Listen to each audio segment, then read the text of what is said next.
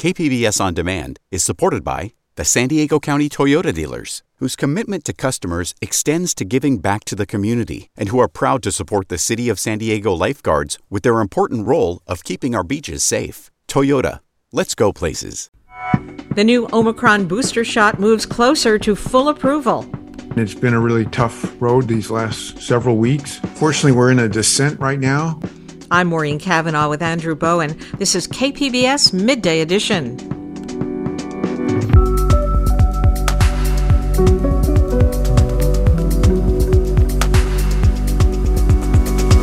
California lawmakers vote to affirm the state as a refuge for transgender youth. This care is not only deemed as medically necessary by all the medical associations across the country, but it is life-saving and suicide prevention treatment. The city of Carlsbad moves forward with its state of emergency on bike safety, and San Diego's AfroCon features all things futuristic happening among African-American creative artists. That's ahead on Midday Edition.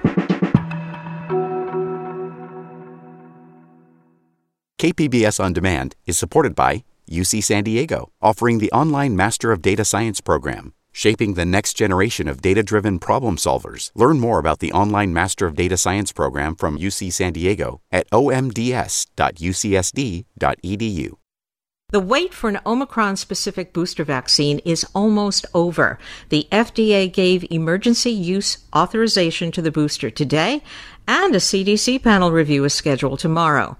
Pfizer and Moderna are both asking that the booster shot be approved for everyone 12 and older. Health officials say a booster targeting the most dominant strain of the COVID virus, available just weeks before an expected fall wave of the disease, is great news. But others worry that because this vaccine has not gone through human trials, its effectiveness is still uncertain. Joining us once again is Dr. Eric Topol, director of the Scripps Research Translational Institute in La Jolla. Dr. Topol, welcome. Thanks, Maureen. Always good to be with you. Does this booster target the BA.5 variant of COVID, and is that still the most dominant strain? Yes, BA.5 accounts for about 90% of the cases in the U.S., and it's been a really tough road these last several weeks. Fortunately, we're in a descent right now, but there is no other variant besides this one called BA.4.6 that's troublesome, and that should also be protected by the BA.5 booster vaccine. If the CDC does authorize the booster, do you think they'll only authorize it for, say, people over 65 or the immunocompromised? Well, what they're asking for, the approval by FDA, is for all people aged 12 and up, at least for Pfizer, which is the first one to be out likely next week. So they haven't differentiated, Maureen, regarding age and immunocompromised status. That would be the logical thing, of course. They should be the first ones to get a booster if they haven't had either a booster in recent months or an infection. I mean, I think that's really important. A lot of people were hit by BA.5 in the last couple of months, and they should wait at least 2 months before they get a shot. What about if you've had a booster shot somewhat recently? How long should you wait then? Yeah, that should be 4 months, because we don't know yet whether the booster directed to BA.5, which is half the BA.5 spike and half the original ancestral spike. So we don't know that's going to be better than the original booster. There is hope for that. But right now, if you've had a recent booster, there's no reason to go out right away. A good 3 to 4 months would be prudent. Now, one thing about the new Omicron booster that may sound strange to the general public is that this booster has not been given human trials. It's only been tested on mice. Is that a problem? Yes. This is the first vaccine that's updating COVID, and it's the first time, of course, without human data. We are used to that with flu shots. Each year, there's a flu shot that's updated based on mouse data.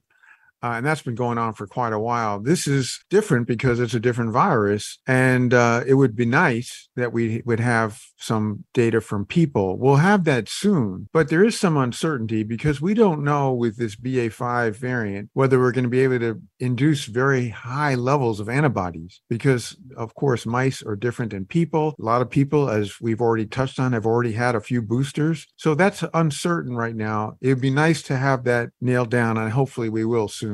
How soon? I mean, how many people have to get this shot and be studied before we'll know? I really think we could have had this by now. If they had enough of the BA5 booster to test it in mice, that means they could have tested it in some humans. But these studies can be done pretty quickly, within a few weeks. So hopefully there is a commitment by the companies to get these results. So hopefully within a month, we'll have some good data on the immune response, which is likely to be very robust, but we just don't know for sure. Now, it sounds like children under 12 won't be eligible for the booster, so it's not going to help any potential outbreaks in school, will it? Well, that's a really important issue because there is hope that when you go after the variant like this specifically, because, the original virus versus this strain are just so darn different. And so there's hope that you'll be reducing infections and transmission among all those people who get it, age 12 and older. So the transmission chain, if that really works, which we don't know yet, but if it works, that will help everybody, including children. But you're right, because children aren't getting this booster, at least right now, that may change in the months ahead. The United States purchased over 175 million of these shots from the two companies. So there'll be more than enough to give to kids under 12 over the months ahead. But for now, it's banking on an unknown about infection transmission reduction in people over age 12. Now, the San Diego Unified School District, which just got back in session this week, is not mandating indoor mask wearing, but it's encouraging it. Is that enough? Yeah, well, this is a tough call because obviously we want to have as natural conditions as possible for kids in school, and encouraging it, of course, has got mixed response. We also know that with the kind of mask that children typically use, they're not N95s or KN94, so they're not really high grade quality. And Omicron and all these variants like BA5, they're just so hyper transmissible that regular cloth masks don't do that much. They were something, but they're not nearly as good as medical grade. So it's a tough one, Maureen. I mean, it would be much better if all the kids were vaccinated. But our biggest problem right now is that we have such a low rate of vaccination among children of all ages, from 6 months all the way through to, through 11 and older. So this is the biggest hole in our prevention. What's your overall assessment of the potential for a fall wave of the virus? Well, right now, as opposed to previous sessions I've had with you and your colleagues, this is a favorable situation we're in right now. We're in the descent of BA5. There's no scary variant that's imminent. We may have a couple of good months here where we have low levels of circulating virus, certainly more of that in the weeks ahead, and relative containment, perhaps as good as we've seen for the whole pandemic. And it's possible that this booster vaccine will help to some degree. The only question that remains, though, is what's next after this lull? Will there be a new family of variants, or will there be another derivative of Omicron that causes trouble? That is looming out there. It's an unknown. We should be planning for that, because even though we're going to get a respite for a stretch, it's unlikely that we're going to see smooth sailing from here on in. I just read there is another COVID lockdown going on in China. How is the rest of the world doing?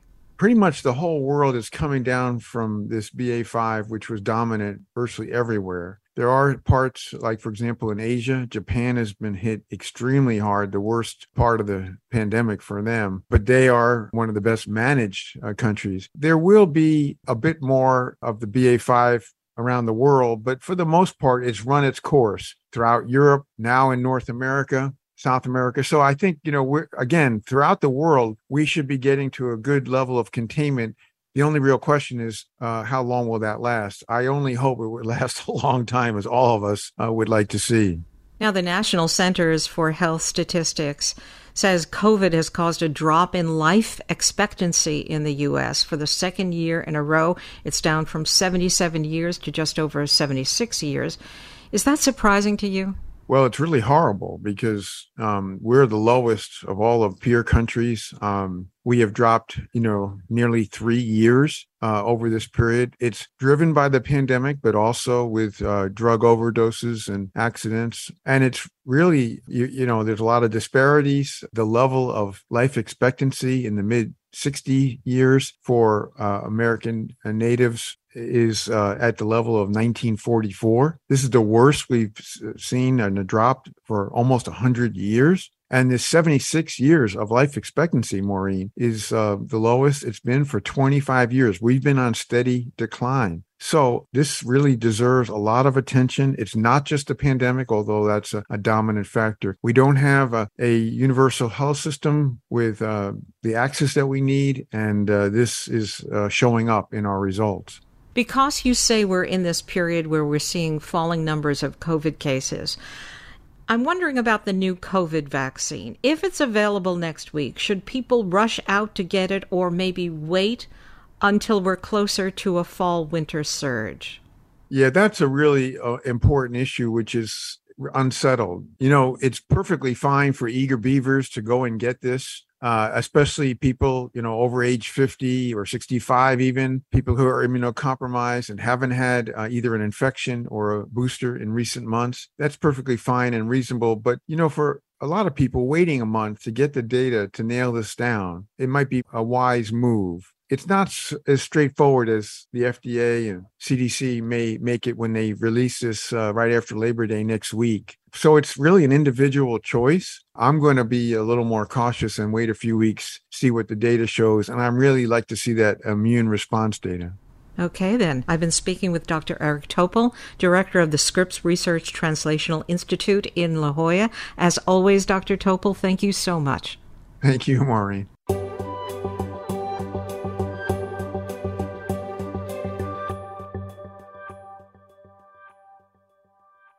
The rights of transgender youth to access gender-affirming medical care is under attack in much of the country. In Texas, for example, Governor Greg Abbott has ordered state officials to investigate parents of trans youth for child abuse if they allow their kids to access things like hormone therapy or medications that delay the onset of puberty. California lawmakers have responded by passing a bill that would declare the state a refuge for trans youth. That bill, SB 107, was co-sponsored by the San Diego-based nonprofit Trans Family Support Services. And joining me now is that group's founder and executive director, Kathy Molig. Kathy, welcome. Thanks for having me. Let's start with what exactly is in this bill, SB 107, which is expected to head to the governor's desk this week. What exactly does this bill do to make California a refuge for trans youth? Basically, the bill just says that parents can feel safe accessing gender-affirming care here in California, even if they're coming from a state that has criminalized that care, or in particular, forbidden parents from accessing that care. So California will not extradite, will not serve warrants, and doctors will not be required to disclose medical information of their patients as a part of this criminalization. Do we know how common it is for trans youth and their families to have to cross state lines to access the treatment that those kids need? So it's unfortunately becoming more and more common over the last couple of years. I've been in this work for almost a decade, and that is not something that we have seen previously, but certainly we are seeing it now with all of these hateful anti-trans youth legislation that's going on around the country. So we have already started serving families that are coming to California for care. We have a couple of families that have moved to California because of this legislation that's happening in other states where their kids don't feel safe. And the legislation is not just affecting the people in that state, because all of our trans youth then hear about this and get concerned that it could happen to them no matter where they live. Your son came out as trans about a decade ago. What was your experience like seeking medical support for his transition back then? Yeah, there were no doctors here in San Diego that were willing to treat him. When I would call, the response I got back from doctor after doctor was, "We don't do that here," including our local Rady Children's Hospital, which my son has a disability. So we had already been accessing so many different departments at Rady that when I got that response of, "We don't do that here," I got, as my kids say, the pushy mom, and came back with, okay, we're going to make you do this. And so now it's great. They have a Center for Gender Affirming Care, and they've treated probably over 1,000 trans youth. What kinds of medical interventions are available to trans youth, and how do those vary by age? Yeah, thank you for asking this question, because I think there's a lot of misinformation out there that, doctors are treating very young children, and that's not the case.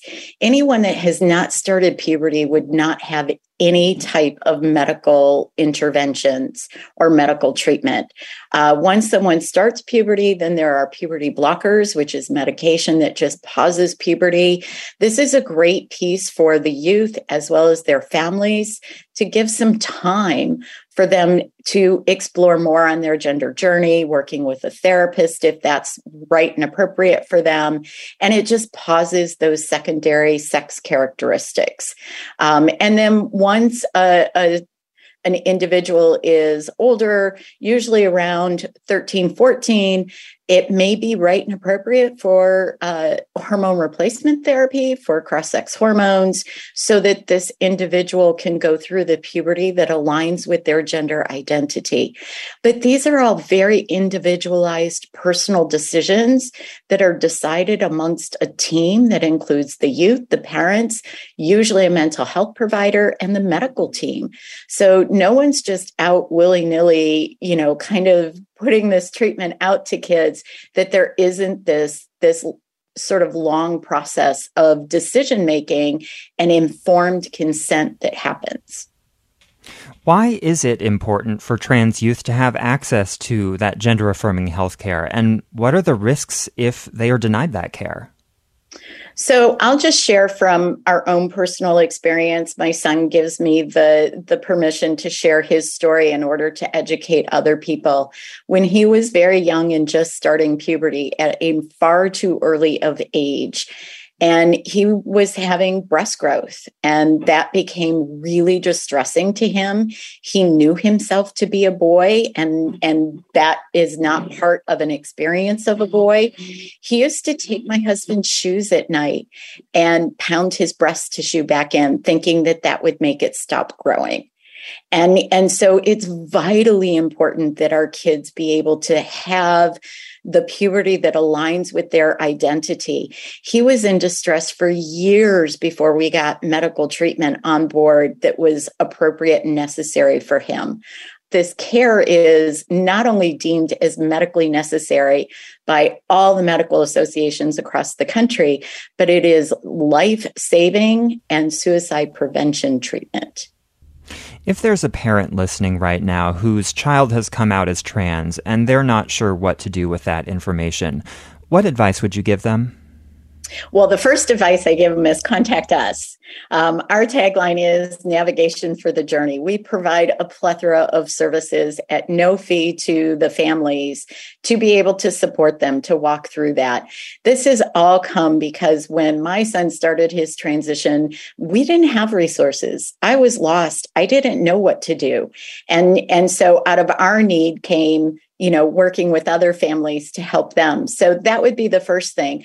The second thing I would say is all the experts in the field tell us that our job as parents is to follow the lead of our child.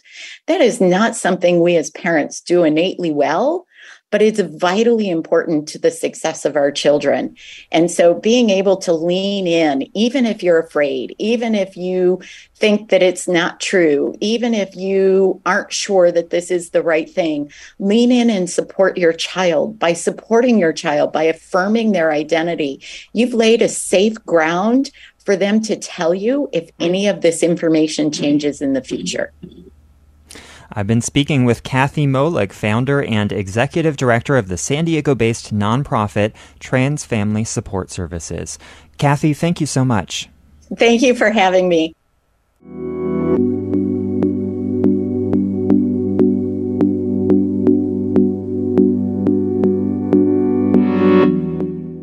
KPBS On Demand is supported by UC San Diego Osher Lifelong Learning Institute, hosting an open house to learn about the upcoming classes and seminars, member benefits, and meet the volunteer leadership team. Saturday, March 30th. Registration at extendedstudies.ucsd.edu/OLLI.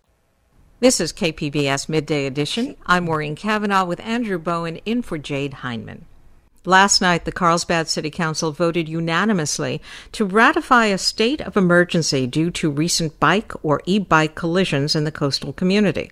There have been nearly 60 bike collisions with motorized vehicles in Carlsbad this year. The City Council approved $2 million in new funding meant to make roads safer. The funding includes stricter traffic enforcement by police, new message boards, road speed feedback signs, and education programs. Earlier this month, e-bike rider 35-year-old Christine Hawk Embry was killed in a collision with an SUV. Her infant daughter riding with her was not harmed. Embry's death has become a focal point for efforts to make Carlsbad safer for cyclists, but critics say the new state of emergency safety programs will not fit the bill. Joining me is Will Radigan of the San Diego County Bike Coalition. And Will, welcome to the program. Hi, and thanks so much for having me on. Now, we invited the Carlsbad city manager to speak with us about the new safety measures, but his office told us he was not available. Will, much of the focus of the $2 million safety package is towards increasing traffic enforcement. Do you think that's the best approach to improve traffic safety for bicyclists in Carlsbad? No, that is exactly the wrong approach. That is the approach that every city in America has taken whenever there is a string of traffic fatalities over the last 50 years, and it has never been effective in increasing road safety. It may be effective for a short period while there is extremely intense enforcement, but it's certainly not a durable strategy. It never lasts. And what we've seen across the country is that enforcement, especially when it's directed at the behavior of bicyclists, does not have a significant impact on traffic safety. So we're happy to see this significant investment in safer road infrastructure, but the enforcement piece is exactly the wrong approach, and especially the wrong approach if it's going to be targeting cyclists in particular. Carlsbad funds will also go to efforts to increase safety education for cyclists.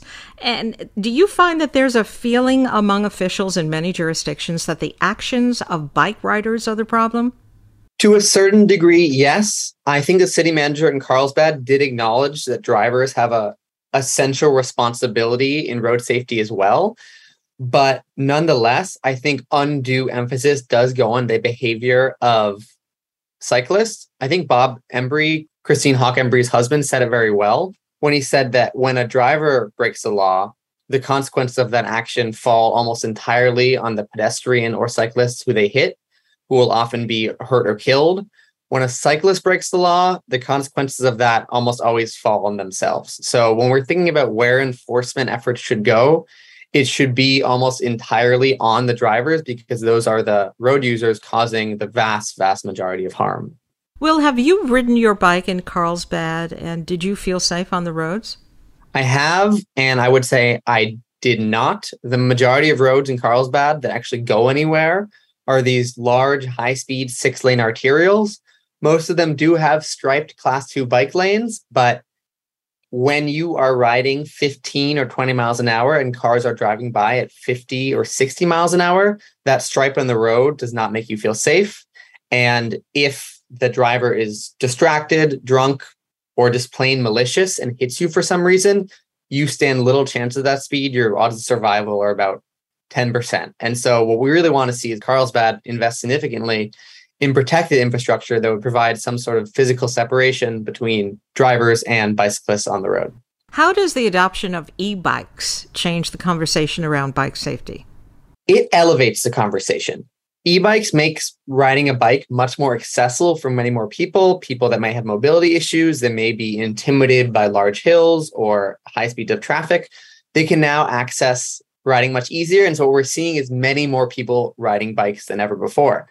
That said, the way people ride e-bikes is not significantly different than the way people were riding bikes in the past. Most e-bikes are capped at 20 miles an hour, which is a speed that many people can do on pedal bikes as well. And so if we're seeing more crashes, it's mostly due to the fact that we're seeing many more people on bikes, period. It's not anything to do with e-bikes being inherently dangerous in some way. So e-bikes have allowed many more people than ever before to get out and ride their bikes to the place they need to go. And as a result, that's exposing a lot of these systemic safety issues that have always existed in our road system, but haven't been as visible because we've had fewer people walking and biking in the past. Now, the city of San Diego is also struggling with ways to reduce pedestrian and cyclist deaths and injuries, and it's embarked on putting in a lot of the proven methods that we know help reduce bike and motorized vehicle crashes, things like roundabouts, bike lanes, and other measures like that. Is that helping? It's absolutely helping. Everything the city of San Diego is doing, for the most part, is driven by hard safety data. So we know that roundabouts can reduce crashes at intersections by over 50%, fatal crashes by up to 80%. We know that protected bike lanes can reduce fatal crashes by up to 80% as well. And we know that traffic calming and reducing speeds is the most significant thing we can do to reduce fatalities on the road. And so City of San Diego is right now doing a great job at that. It's not doing it fast enough. It could be doing it a lot faster. And Carlsbad right now has a sustainable mobility plan that is not using those best practices. It's recommending class 2 bike lanes on roads that have speed limits of 45 miles an hour or higher, which is not in a single Bike and Pedestrian Association's approved design guidelines. And so that plan was only adopted 2 years ago. Carlsbad really needs to look at what other cities are doing and reevaluate its own road safety plans if it's actually serious about the state of emergency and reducing cyclist deaths. But at the same time, San Diego officials have experienced a big pushback from the public on many of those bike safety measures, people complaining they are a waste of money, they make traffic even more congested, they only benefit a relatively small number of people who ride bikes. What's your response to that? There is no amount of money, no amount of traffic congestion that is worth a human life. And when we have roads that lack basic safety measures, basic bike infrastructure, we know statistically that eventually someone will die on that road. And we can put safety improvements in. We know what they are that will save lives. And I think that is worth making motorists slow down, having their commute be a minute or two longer, having the government spend what is a minuscule amount of money in comparison to how much it spends on highways. So that trade-off is very easy for me. And when we are taking seriously how unsafe our roads are right now, I think that trade-off should be easy for more people to see. I've been speaking with Will Radigan of the San Diego County Bike Coalition. Will, thank you. Thank you so much.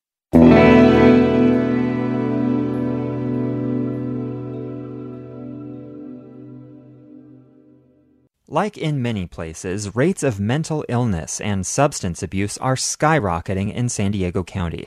At the same time, the region is facing a shortage of behavioral health workers. KPBS health reporter Matt Hoffman has more on a new plan that aims to close the gap. Over the next 5 years, we need to recruit more people than currently work in this field. That's a very, very tall order. The San Diego Workforce Partnership's chief economist, Daniel Ennemarkt, helped prepare the behavioral health report that he calls one of a kind. It included surveying some 1,600 behavioral health workers and students. Results found that the majority of jobs are underpaying. This is a problem. We can't recruit and retain people if we aren't paying them. The Workforce Partnership presented their findings to local providers during a recent behavioral health symposium. Officials estimate between the private, public, and nonprofit sector, there's currently 17,000 behavioral health workers to serve a county of more than 3 million. The current workforce is meeting a lot of the behavioral health need, but not all of it. According to the partnership, to meet the growing need and replace people leaving the field, about 18,000 more workers need to be hired in the San Diego region over the next 5 years. That includes everything from peer support specialists to counselors, social workers, psychiatrists, and other hospital staff. I would say nowhere in America has built out the system of behavioral health care to provide the right care to the right person at the right time. And I want San Diego to be the first. Chairman of the San Diego County Board of Supervisors, Nathan Fletcher, commissioned this study. He says no one entity can fix this gap overnight, but many have to chip in. We're hoping to not only leverage our friends in philanthropy, to have the county join, to have the state join. We'll be going to Washington, D.C. to advocate for funding there because we've got to develop a system that gets the right person the right care at the right time. And the investing in people and in the workforce is a vital component.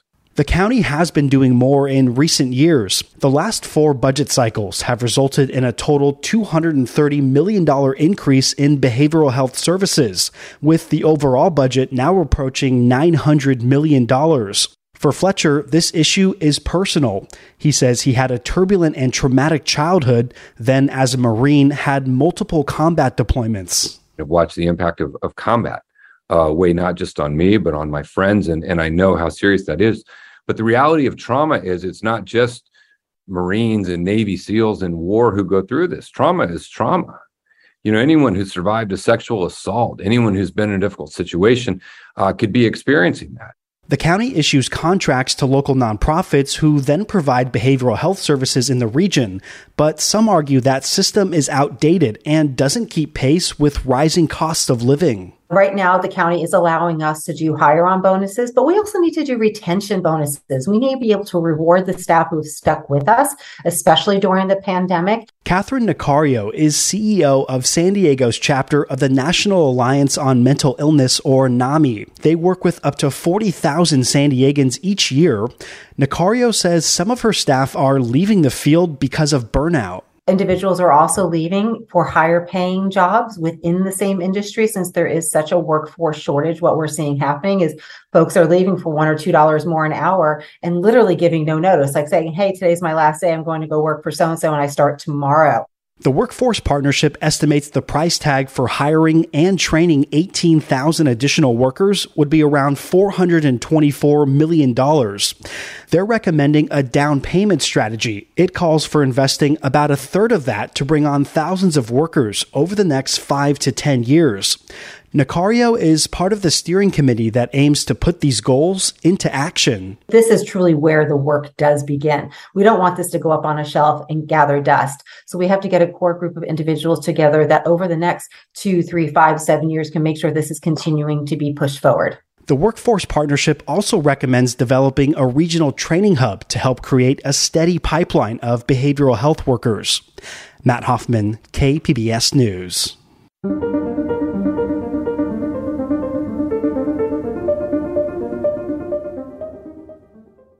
San Diegans hear a lot about the delicate and sometimes deadly state of our coastal cliffs. Just last month, Sandag received $300 million in state funds to begin the process of moving train tracks along the crumbling Del Mar Bluffs. But the problem of erosion isn't just confined to San Diego. California has more than 800 miles of coastline.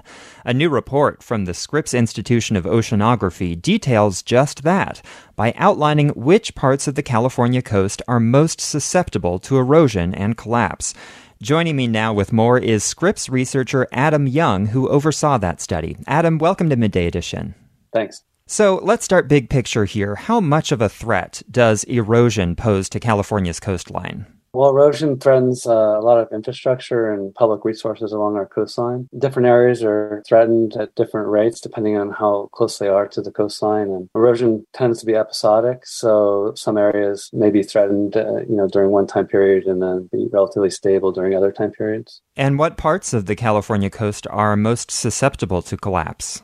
It's important to remember that the study we're talking about only covered a 6-year or 7-year time period, and erosion happens very episodically. So the areas that are eroded quickly during that time period may not be the ones that are going to continue to erode at that rapid rate. But some of the areas that we did see during that time period, a lot of them were located in Northern California. It's at Centerville Beach, probably one of the higher rates of retreat that we had, which is up in Humboldt County. And what is it that makes one particular part of the coast more susceptible to erosion? There's a lot of factors at play. So you have the environmental conditions, so you have the waves and rainfall and groundwater driving the processes, but unfavorable geologic conditions can also contribute to cliff instability. Things like earthquakes or fault lines, I assume. Earthquakes, faults, joints do tend to cause weaker areas in the cliffs, but there's also other things to consider, such as the types of materials that the cliffs are composed of, how they're oriented within the cliff. So let's talk about San Diego. We've been talking about coastal erosion for quite a while now, and it's a very important topic here politically. How does San Diego compare to the rest of the state? During this particular time period, other parts of the state were eroding faster, but obviously there's been some recent activity in San Diego, particularly in Del Mar, over the last few years.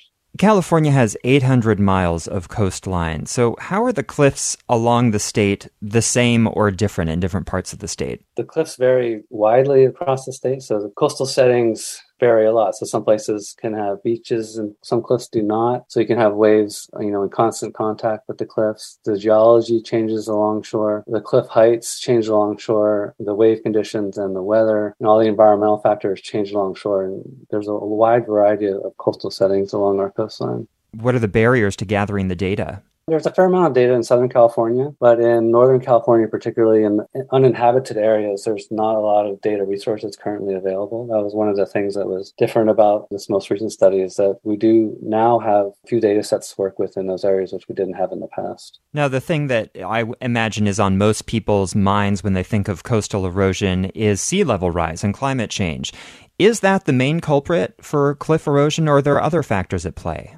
The cliffs along our coastline have been eroding for thousands of years. So this is not a new thing that's been happening. And the cliffs erode through wave action, driving, eroding the bottom of the cliff, causing cliff instability. And then you can have things that can trigger a landslide in those unstable cliffs, such as rainfall or groundwater conditions. And again, you can also have just general weathering of the cliffs causing erosion. So these aren't necessarily new processes that have been happening. These have been happening for thousands of years along our coastline. You tried to assess the risk of each part of California to coastal erosion. How did your team create those metrics for what ranks as the most at-risk area? We developed a pretty simple metric that looks at how steep a cliff is getting over time. So if you have more erosion on the bottom of the cliff compared to the top, then the cliff is getting steeper, and that's increasing its potential hazard of having a failure in the cliff top. And so we look at those differences between where exactly the erosion is happening on the cliff. So erosion can be much worse in other parts of California, but we typically hear the most about it in these densely populated areas like San Diego.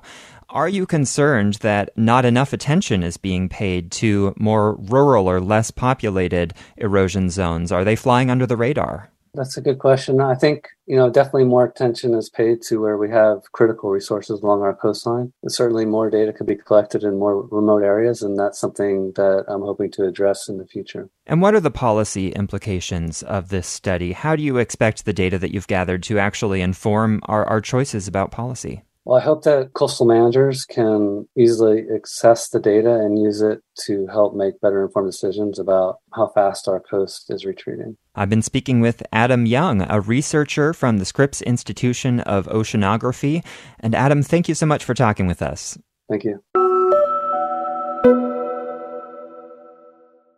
KPBS On Demand is supported by the University of San Diego, offering professional and continuing education courses in the areas of business, education, healthcare, and engineering. For enrollment opportunities, visit pce.sandiego.edu. This is KPBS Midday Edition. I'm Maureen Cavanaugh with Andrew Bowen in for Jade Hindman. The second annual AfroCon takes place this weekend at the Jackie Robinson Family YMCA. The convention focuses on Afrofuturism, which the organizers describe as a movement in literature, music, art, and film featuring futuristic or science fiction themes, which incorporates elements of Black history and culture. It also provides an educational, entertaining, and informative space for creative thinkers. KPBS Arts reporter Beth Accomando speaks with founder Luana Richmond and filmmaker Demiraya Deniran. Luana, AfroCon is short for Afrofuturism Consciousness Convention. So what can people expect from this convention this weekend? Well, they can expect to have fun. There'll be like comic book and cultural artifacts and like fun things in the exhibit hall. And then they can also expect to, engage in discourse around critical topics that are relevant to just improving society. And then also they can expect to connect with industry opportunities in terms of meeting other people who have shared interests that they could potentially collaborate with and continue the process of creation. And this is going to be your second AfroCon. So was there anything you learned from the first one in terms of what you wanted to change or what you wanted to add or anything that you wanted to do this year? Well, I wanted to add film and fashion as elements just because I thought they would be fun. And then in terms of changing, for people who know me, I'm learning how to not try to do everything myself. So, Luana, you brought up film, and this year you're going to be showing a movie, Ojanoma. Once upon a time, long ago, in the 54 United Kingdoms of Tamaray, lived King Ofasa and his beautiful wife, Queen Akinti of the Naturu Kingdom. And we have the filmmaker here to talk about it.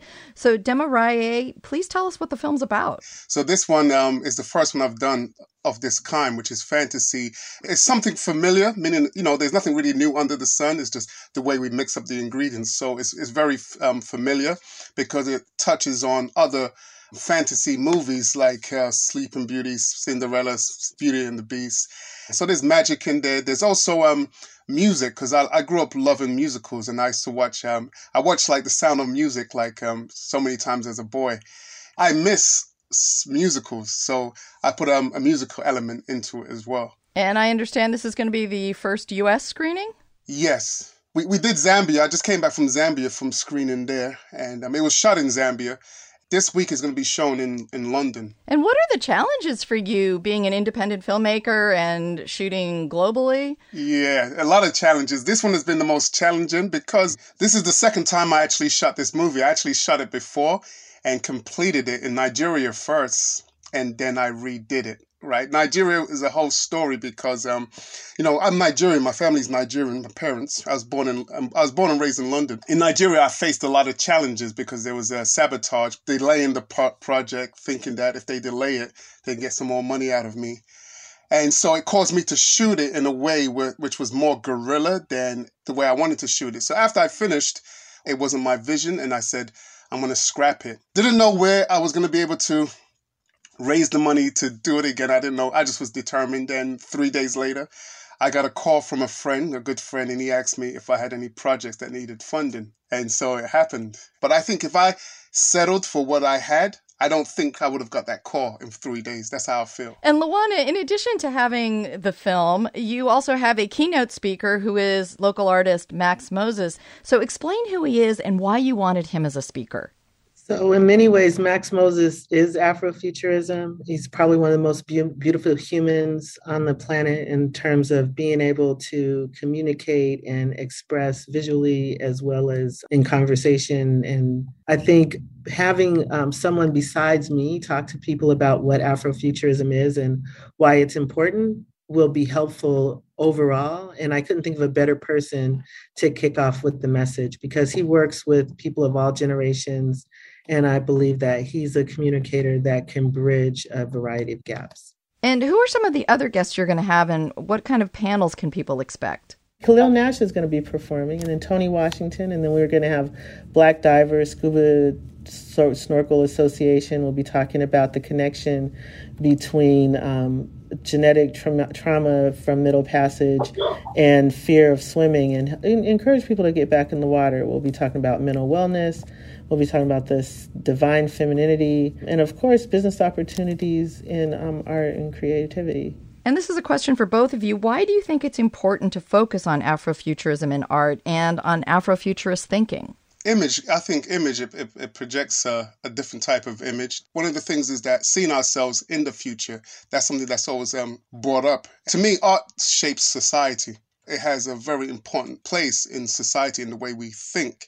I use movies in a way to talk to people because, we have all our prejudices, our beliefs, our traumas. But when we sit down and watch a movie, our minds are open and we can hear what someone is saying. So I think like Afrofuturism, the image, it allows people to project themselves, basically, especially for the young. They can project themselves and see themselves in many different ways and be who they want to be. So for me, it's important because we live in a time where there's a lot of angst and consternation. People are looking back and shaking their head in disgust, and people are dealing with current events that are, I'll say, distasteful. And, all of that isn't going away, but I believe if we want something different, we have to start by actually being able to imagine something different. And I think that it's important in terms of creating neural pathways that support co-creation of better realities and engage people in understanding that they have agency in their life. And once they imagine something better, my hope is that then they'll take the steps to make that something better actually come into reality. Seeing ourselves outside of the standard stereotypes creates space for us to be a little bit more creative about what's possible and what the solutions are. And even beyond solutions, like what are the opportunities? How do we take the action today in order to make that future vision a reality? And AfroCon evolved out of the Afrofuturist Lounge, which happened at Comic-Con a number of years ago. Moving forward, what is your vision for this convention? Well, my vision is for it to grow into being a cultural space that's also social, economic, and continues to be entertaining. I believe that we have many places where people can buy, cultural art, or where people can go for comics. San Diego itself is emerging as a hub for Afrofuturism. One of the things that I didn't realize when I first started out were how many prominent creative people and critical thinkers live right here in San Diego and are making a difference on a global scale, and being kind of quiet here about what they're doing. I want to thank you both very much for talking about this year's AfroCon. All right. Thank you, Beth. Thank you. We hope to see people Friday through Sunday. Saturday and Sunday will be at the Jackie Robinson Y. Again, there'll be a pre-party at Max Moses' studio. And the film on Saturday night, the film starts at 8, but we'll be opening doors at 7. And I think if you would like to interact or hear from Demirai, this would be a good opportunity to ask questions and learn some things. That was Beth Accomando speaking with Luana Richmond and Demirai Adeniran. AfroCon kicks off with a party Friday night, with the convention running Saturday and Sunday at the Jackie Robinson Family YMCA. To register for free tickets, go to afrocon.net.